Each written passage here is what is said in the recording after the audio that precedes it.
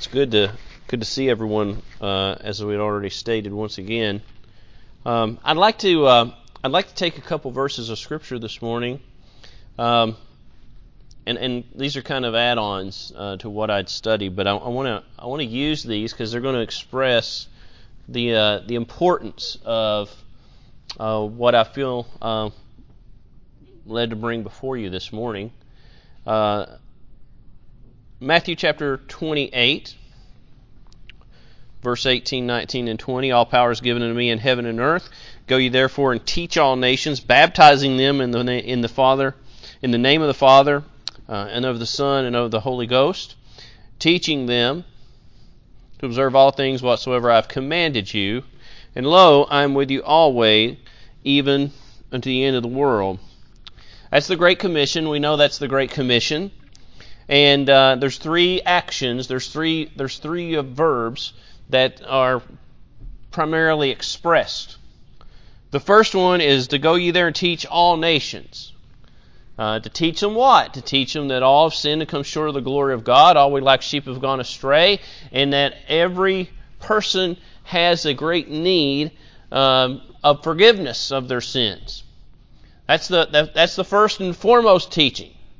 After that teaching, he says, and then baptize them upon the reception of salvation, because it's the prerequisite for baptism, baptizing them in the name of the Father, and in the name of the Son, and in the name of the Holy Ghost.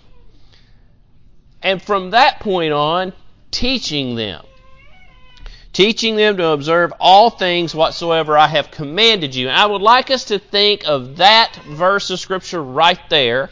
After baptism, the teaching that takes place after baptism is vitally important. I want you to remember that. That is a third of the Great Commission, and I want us to turn over to the book of Galatians.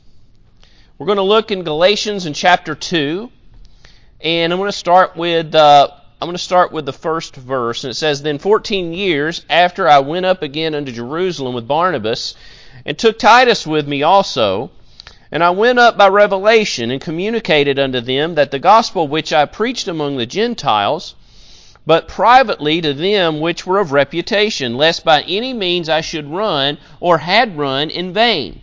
But neither Titus, who was with me, being a Greek, was compelled to be circumcised. And that because of false brethren unawares brought in, who came in privily to spy out our liberty, which we have in Christ Jesus, that they might bring us into bondage, to whom we gave place by subjection, no, not for an hour, that the truth of the gospel might continue with you. But these who seem to be somewhat, whatsoever they were, it maketh no matter to me. God accepteth no man's person. For who they seem to be, somewhat in conference, added nothing to me. But contrariwise, when they saw that the gospel of the uncircumcision was committed unto me, as the gospel of the circumcision was unto Peter, for he that wrought effectually in Peter to the apostleship of the circumcision, the same was mighty in me toward the Gentiles. And when James, Cephas, and John, who seemed to be pillars, perceived the grace that was given unto me, they gave unto me and Barnabas the right hands of fellowship, that we should go unto the heathen, and they unto the circumcision. Only they would that we should remember the poor, because the poor, the same which I also was forward to do. But when Peter was come to Antioch, I withstood him to the face, because he was to be blamed. For before that certain came from James, he did eat with the Gentiles. But when they were come, he withdrew and separated himself, fearing them which were of the circumcision. And other Jews disassembled likewise with him. insomuch that Barnabas also was carried away with their dissimulation. But when I saw that they walked not uprightly according to the truth of the gospel, I said unto Peter before them all, If thou, being a Jew, livest after the manner of Gentiles, and not as do the Jews, why compellest thou the Gentiles to live as do the Jews? We who are Jews by nature, and not sinners of the Gentiles, knowing that a man is not justified by the works of the law, but by the faith of Jesus Christ. Even we have believed in Jesus Christ, that we might be justified by the faith of Jesus Christ, and not by the works of the law. For by the works of the law shall no flesh be justified. But if, while we seek to be justified by Christ, we ourselves are found sinners, is therefore Christ the minister of sin? God forbid. For if I build again the things which I destroyed, I make myself a transgressor. For I through the law am dead to the law, that I might live unto God. I'm crucified with Christ, nevertheless I live. Yet not I, but Christ liveth in me. And the life which I now live in the flesh, I live by the faith of the Son of God, who loved me and gave himself for me. I do not frustrate the grace of God. For if righteousness come by the law, then Christ is dead in vain. And that is where we want to stop. That's the entirety of the second chapter. Now, the book of Galatians, Paul is addressing the church of Galatia, and he's addressing them for a specific reason. You see, they have allowed some people to come into that church to start teaching things that church was not founded upon. That church was founded upon the gospel as Paul presented it. Paul says that in the first chapter. He says in the first chapter, and we're going to look over here in the 10th verse. He says, For do I now persuade men or God? Do I seek to please men? For if I yet please men, I should not be the servant of Christ. But I certify you, brethren, that the gospel which was preached of me is not after man. Now, you know he's going to prove that point, because he's going to go on into the first chapter of this letter. He's going to go on and he's going to prove it. He's going to continue on, and he says, For I neither received it of man. So you see here, it's not a doctrine that was taught to me. In the world we live in today, I'm going to say that in the nation that we live in today, we have a lot of spiritual problems because they've been taught to kids. Parents, like myself, we've wanted to go to work. We've wanted to commit our kids to be taught and trust that the things that they're being taught are true and they're not lies. Now, the same thing goes for a church. You've got to trust that whoever it is that's presenting themselves as a preacher, as someone who has been called by God, and that's the most important thing, that they've been called by God. Because there's a lot of people who are preachers today who have a lot of followers, but they've got no calling. You can tell me all day long Joel Osteen does, but what he preaches doesn't back it up. It may be a calling, but it's a calling after the one of mammon and not of God. And so we look here, and he says, For I neither received it of man, neither was I taught it, but by the revelation of Jesus Christ. Now, he's going to go on and he's going to show them how it was that he received this gospel. Because, he got saved on the Damascus Road. Then he went and he presented himself to I can't remember who it was he presented himself to there in Syria, Damascus, and there was a little hesitation at first. Nevertheless, he received Saul, and Saul comes to him and presents himself, and he's blind. God has removed his eyesight, and so as soon as he receives him, God restores his eyesight and lets him know that he's going to be called to be the apostle to the Gentiles or to the Gentile world. That's you and I. That's you and I. And so he says this over in the first chapter. And he says in the 17th verse, he says, "Neither went I up to Jerusalem to them which were apostles before me." In other words, in nowadays, because we don't have the apostolic office. It was a temporary office that was given to 12 men, and so we learn by studying the gospel from teachers, from preachers, and things of the sort.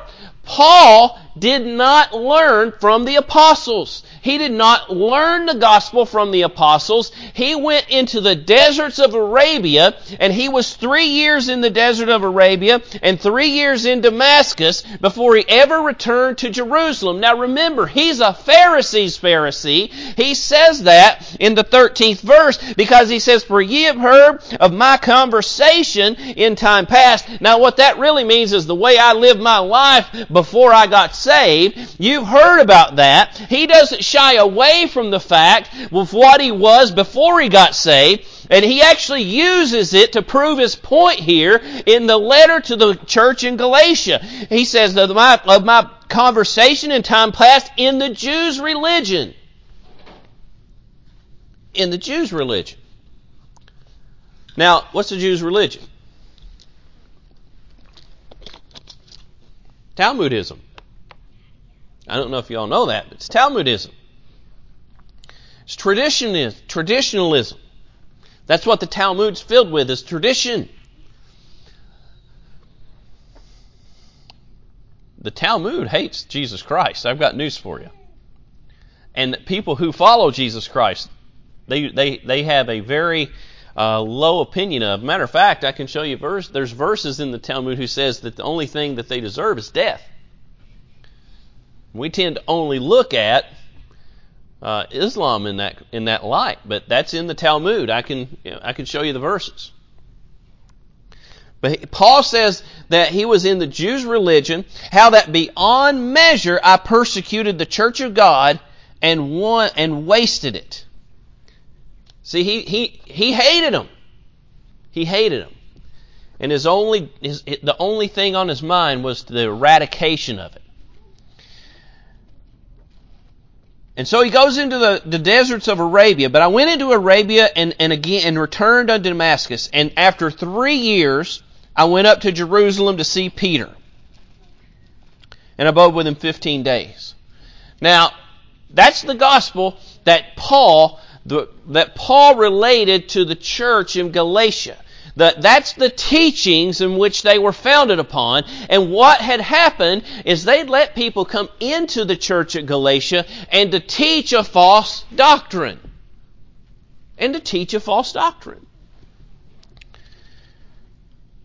They had allowed Jews to come in and start teaching that if you're going to be Jews, then you have to act like Jews, right? And look, nobody's being anti-Semitic, so we need to all do away with that. We're studying Scripture here. God, the recompense belongs to God. If anything bad is to happen to somebody, the recompense belongs to God. Vengeance is mine, saith the Lord. Paul never sought vengeance against anybody who did him wrong. And so we look here, and we go on.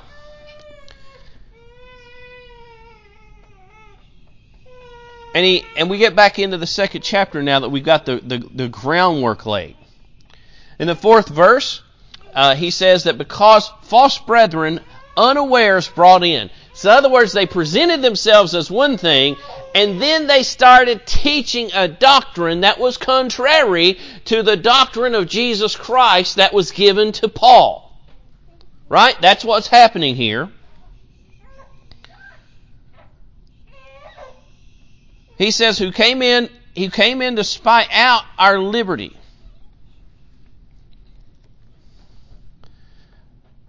That which we have in Christ Jesus. Hey, if you want to be free, you got to be saved. That's just the bottom line. You're born into this life in bondage, a servant to sin, and if you want to be made free from it, that's only going to occur one way, and that's by seeking the Lord for the salvation of your soul, repenting to God, and putting the faith granted unto you in the Lord Jesus Christ, because He's the one who suffered and died on Calvary's rugged cross, that we might have life again and have it more abundantly.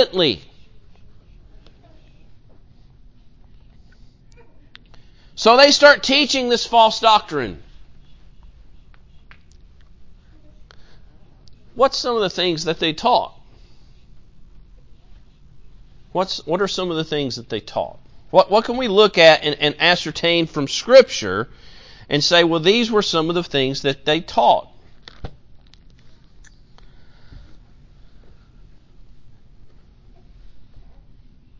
We used this verse last week.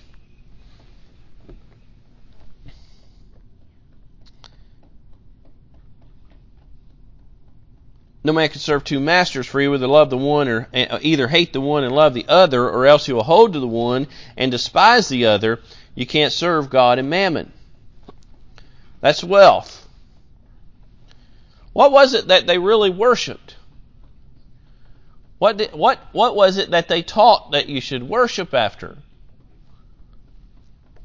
Well, we know that we have the instance, and we used this last week as well, of the man whose fields fared sumptuously, meaning extravagantly, and they had a bumper crop to the extent that his barns couldn't hold it, so he tore down his barns, built bigger barns, said to himself, soul, thou hast laid up many goods for many years, have eat, drink, and be merry. And so that was obviously what he was seeking in life, was to be able to lay up and be able to have and to retire. Let's use today's word, to retire. And so what happened though was God came to him and said, "Thou fool, this night or this day or this night, I don't remember the exact thing off the top of my head, but this day thy soul be required of thee." And so those things can't save you. They can't save you. We're going to look here at a few of the things that I believe is taught in the Bible about what they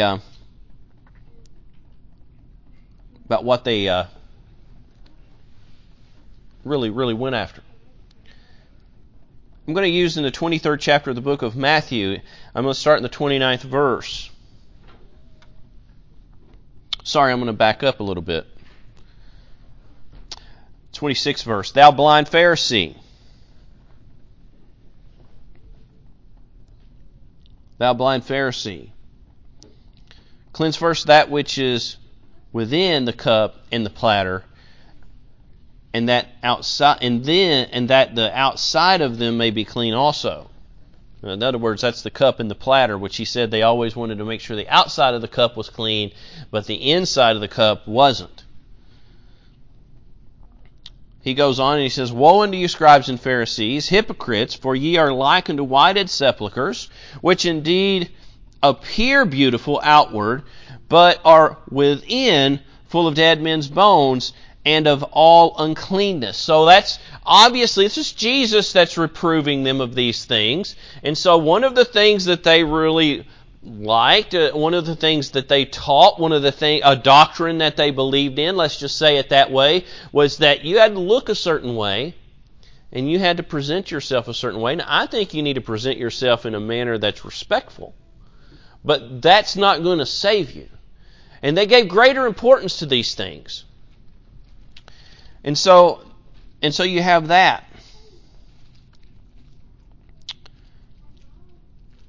he also goes on,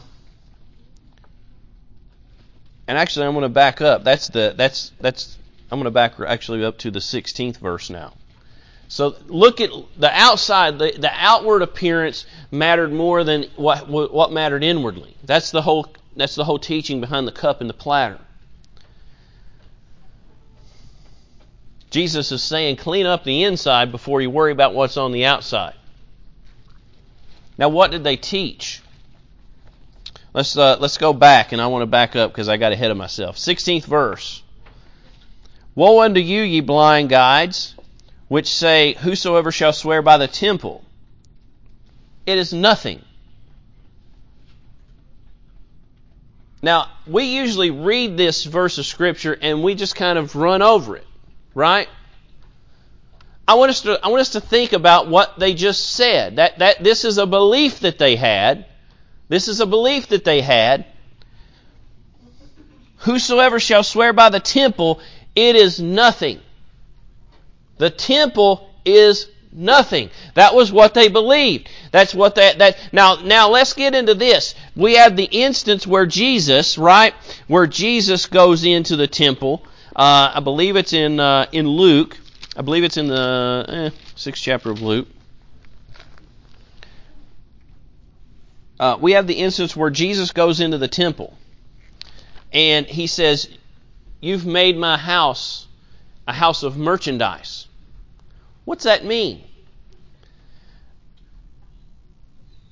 It means that they had, because they were buying and selling things for the altar sacrifice, right? The doves, they would sell them. No doubt they had sheep, and they probably had bullocks too, right? Because those things, if you were rich, you would have gotten a bullock. If you were middle class, you would have gotten a sheep. And if you were poor, you would have gotten 2 doves. But you would have had to buy them. And so they're selling them in the temple. And you think to yourself, well, geez, if the temple is so important in their religion, why is it that they're treating the temple this way? Jesus says because they believe it's nothing. But it's supposed to be the habitation of God. Right? Isn't that what the temple was? Before the veil was rent in twain from the bottom to the top, it was the habitation of God. After it was built, God inhabited it.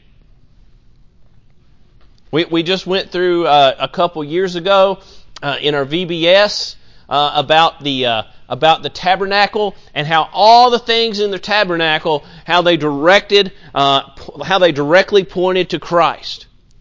Well, the temple was the same way. It was all set up much the same manner. It was just a solid building, a stationary building, versus something that they packed up and took with them everywhere they went. Now, personally, I believe the tabernacle was greater than the temple for the fact that they took it with them everywhere they went.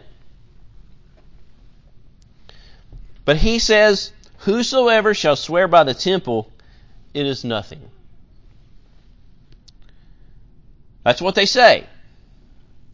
But now listen to this. But whosoever shall swear by the gold of the temple. See, now you're talking about something that they can get behind. Right? The gold. But whosoever shall swear by the gold of the temple, he is a debtor.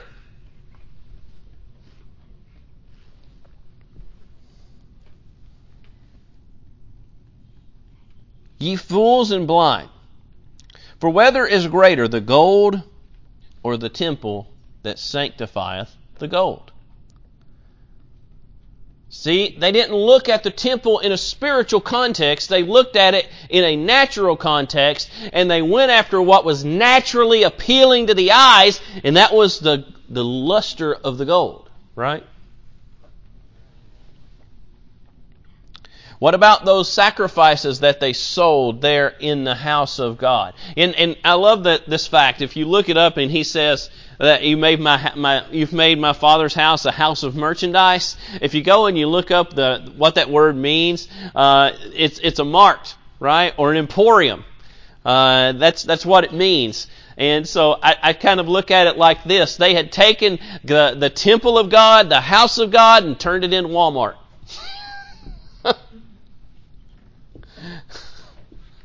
You can't find much at Walmart that's going to last you any while, can you? But in the temple of God, you're supposed to find salvation, which was their everlasting life. And so he goes on. He says, and whosoever shall swear by the altar, it is nothing. So this is two of the most important things that pertain to the temple complex, right? The actual temple itself and the altar upon which the sacrifices were given.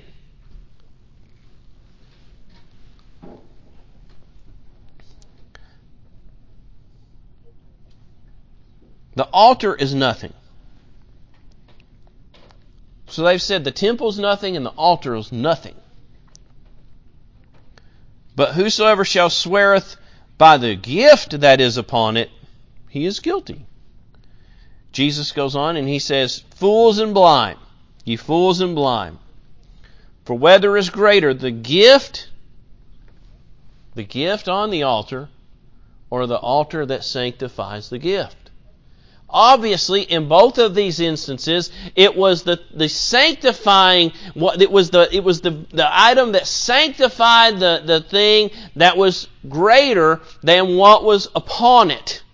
The gold, the glory of the gold was exceeded dramatically by the sanctifying power of the temple because of it being the house of God. The gift that's on the altar is done away with. That's what they're buying and selling, isn't it? They're saying, don't worry about the altar. It's the thing you just bought from me that matters. Jesus says he's guilty.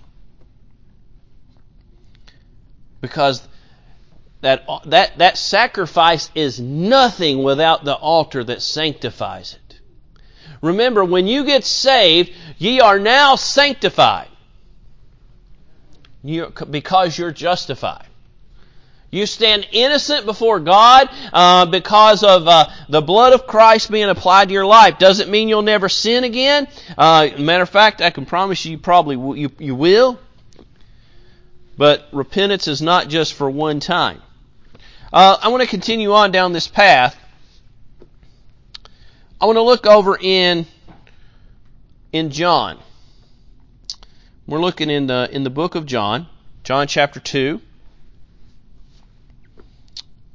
And that's where Jesus had said, and I was thinking it was Luke, but it's John chapter 2. I just wanted to make sure I pointed that out for you. John chapter 2 verse 16, that's where Jesus said, these things hence make not my Father's house an house of merchandise. That was the one time where Jesus demonstrated anger. And you know what he was demonstrating anger toward? He was demonstrating anger toward sanctimony and sacrilege. Because that's what they had committed. They had committed sacrilege in God's house. And so we look at that and we continue on for just a minute. And I'm about to close up. I don't have too long. I'm not going to go too long for you today. But now I want you to think about this. We're reading out of the book of Galatians, and I want to see everybody's faces here. And just by show of hands, Saul's name was changed to Paul on the Damascus Road. Can you please raise your hand if you agree with that statement? There's a few. I want to show you why that's not correct. I do not believe that's correct. And I want to show you why I don't believe that's correct. We know by studying in the Scriptures over here that Saul of Tarsus was converted on the Damascus Road. 9th chapter, and Saul, yet breathing out threatenings and slaughter against the disciples of the Lord, went into the high priest and desired of him letters to Damascus, that the synagogues, that if he found any of this way, whether they were men or women, that he might bring them bound unto Jerusalem. And as he journeyed, he came near to Damascus, and suddenly there shined round about him from heaven a light from heaven, and he fell to the earth, and heard a voice saying unto him, Saul, Saul, why persecutest thou me? And he said, Who art thou, Lord? And the Lord said, I am Jesus, whom thou persecutest. It is hard for thee to kick against the pricks. And he, trembling, astonished, said, Lord, what wilt thou have me to do? And the Lord said unto him, Arise, go into the city, and it shall be told thee what thou must do. And so there he goes. Ananias, that's who it was. And so he goes to Ananias, and it's told to him that he's a chosen vessel to the Gentiles. Now, is there anywhere, you can study this, is there anywhere that you find in this instance where Paul's name, where God declares Paul's name to be changed or Saul's name to be changed to Paul? I'm getting them all mixed up here. Is there any place you find in the account we have of the Damascus Road where God declares Saul's name to be changed to Paul? You won't find it. I'm just going to go ahead and just tell you. You will not find it. You won't find it. It's not there. It's not there. Now, this is something that's been taught, right? This is something that's been taught. This is something that has been believed, that God changed Saul's name to Paul on the Damascus Road. Here's the thing, though, is if you read from this point forward, he's still always referred to as Saul. If God changed his name, why wouldn't he be referred to as Paul?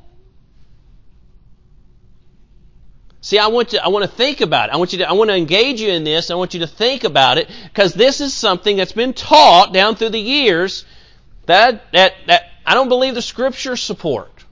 I'm not standing up here saying that I got some grand revelation from the Lord. Paul got that when he was out in the desert of Arabia. This is what I've ascertained from the study of Scripture, and I want to point out to you the place where it gets changed. We're going to point that out.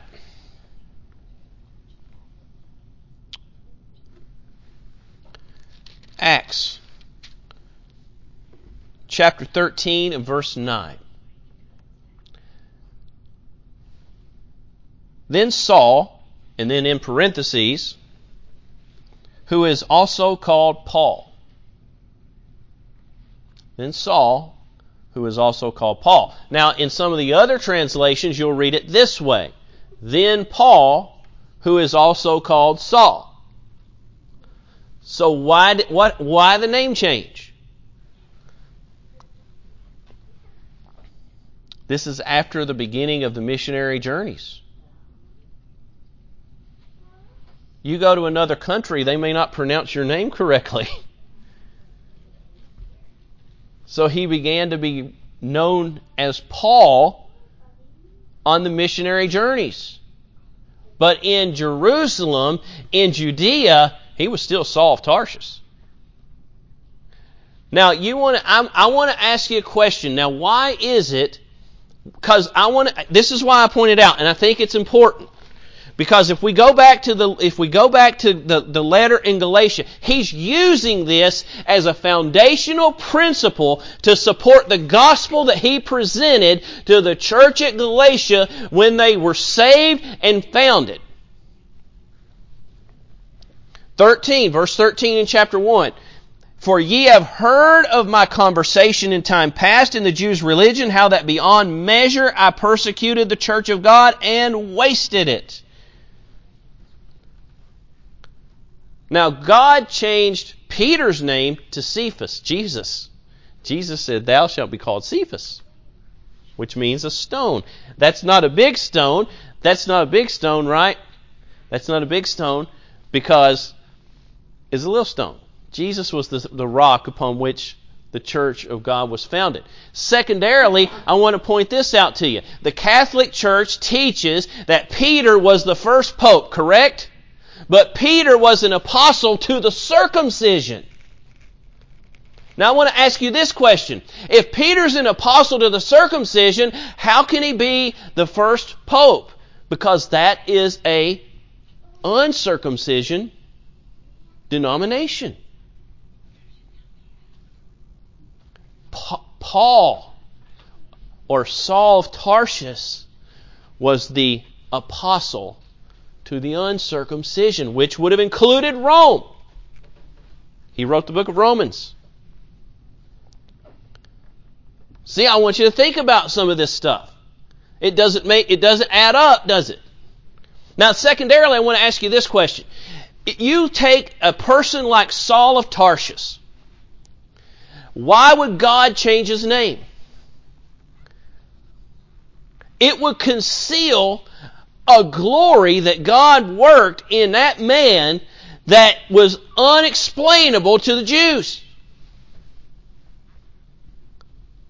Unexplainable. Here you have this man who's so fervent in their religion that he takes it upon himself to go to the high priest to ask for letters to go to Damascus to the synagogues. You notice that, don't you? That he's going to the synagogues, and if he finds any of them in this way, where? In the synagogue. Remember, you go to Romans. We go to the book of Romans, and we read this really quickly. Romans chapter 2. We go to Romans chapter 2. We go down to the end, verses 28 and 29. He says, "For he is not a Jew, which is one outwardly." Remember what Jesus said about the cup and the platter? You clean the outside of the cup, but the inside of the cup is filthy. Right? He says, "He is not a Jew, which is one outwardly, but is that and neither is that circumcision, which is outward in the flesh." Now this all ties together, because here you have Titus here at this meeting, and he's a Greek, he's an uncircumcised Greek, and Paul says in his letter that he never felt compelled to be circumcised. Why? But he is a Jew, which is one inwardly. Inwardly. And the circumcision is that of the heart, in the spirit, and not in the letter, whose praise is not of men, but of God. Isn't that crazy? That's why they hated him so much. Because he still bore the name. And so he teaches the church at Galatia, don't you forget where you came from, basically. And he uses himself as an example of that. He uses himself as an example of that. He finishes up in the 2nd chapter with the best reminder, maybe outside of the book of Ephesians, that we can find, saying in the 16th verse, "And if you're here today and you're saved, this is what you gotta have. This is what it takes." It says, "Knowing that a man is not justified by the works of the law." You can't work your way into heaven. Paul was zealous in the Jews' religion. He was trying to work his way into heaven, because they believe as long as you do enough good works, that Lady Justice, if we could have that image again of her standing there blindfolded, holding a scale, that if your good works outweigh your bad works, then you get into heaven. And God says that's not the way you get into heaven. It's only by being justified by faith. But by the faith of Jesus Christ.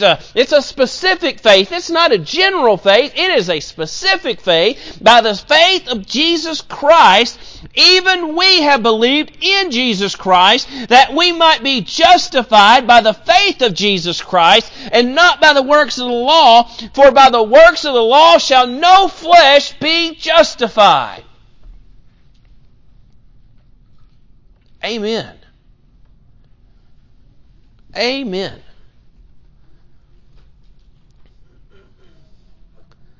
Be careful who teaches you.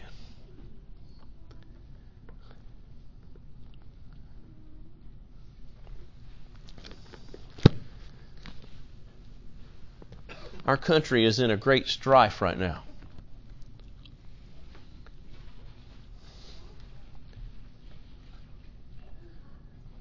And I'm sad to say that a very large reason of why our country faces the peril that it does today is because we haven't been diligent about those whom we've charged to teach our children.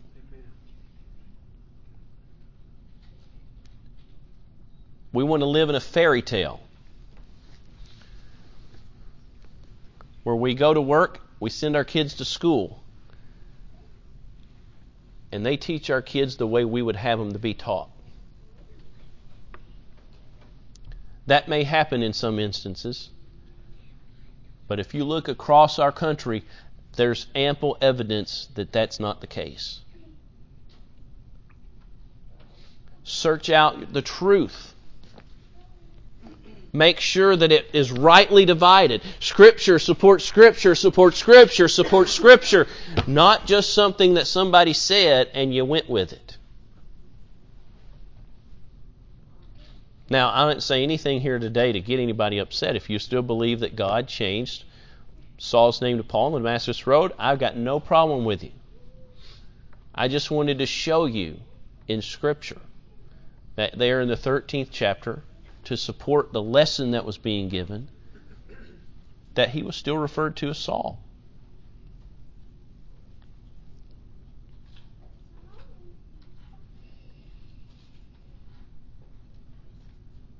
Again, if there's anybody who doesn't know the Lord, what he penned in the 16th verse, that's what you got to have.